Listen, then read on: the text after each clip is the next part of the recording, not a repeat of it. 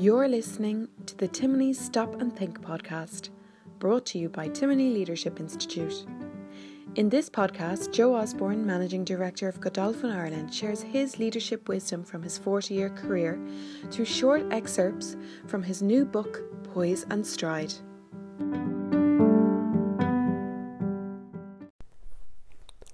Blog splitters. The acupuncturist identified the site of the pain with one look.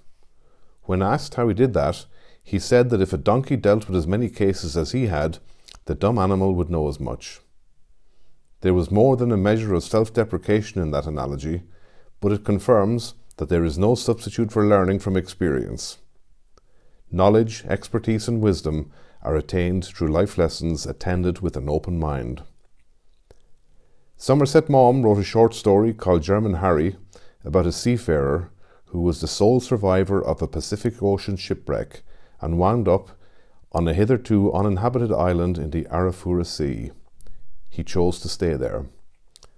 The narrator sought him out, thinking here was an opportunity to find someone who had the solitude and time to figure out the answers of all of life's questions.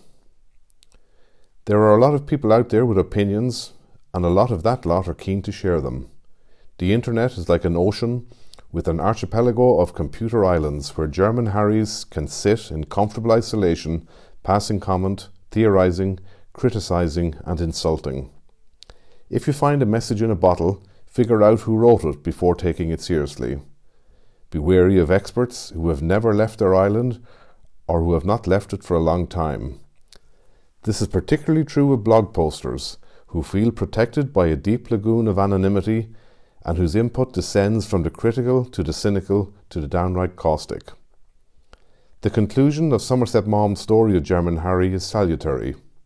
Quote, if what they tell us in books were true, his long communion with nature and the sea should have taught him many subtle secrets. It hadn't. He was a savage. He was nothing but a narrow, ignorant and cantankerous seafaring man. End quote. They say if 1 million chimpanzees were given 1 million keyboards for 1 million years, one of them would eventually write the complete works of Shakespeare. Somewhere in that time frame a version may be printed which looks word perfect, only for more careful analysis to show a couple of extra letters in Hamlet. To bet or not to bet, that is the question. The wait for a flawless document continues, and when it is produced by a chimp. A donkey may find your sore spot, but he won't perform acupuncture to cure it. Chimpanzees don't write literature. What looks like written pearls of wisdom may be fake, flawed or flaky. Just because what is written is intelligible does not mean it is intelligent. If you are looking for sound advice or expert opinion, find someone who has learned and is still learning through experience. If you are on the receiving end of the vitriol of a savage post, bear in mind that it was probably written by someone who was narrow, ignorant and cantankerous.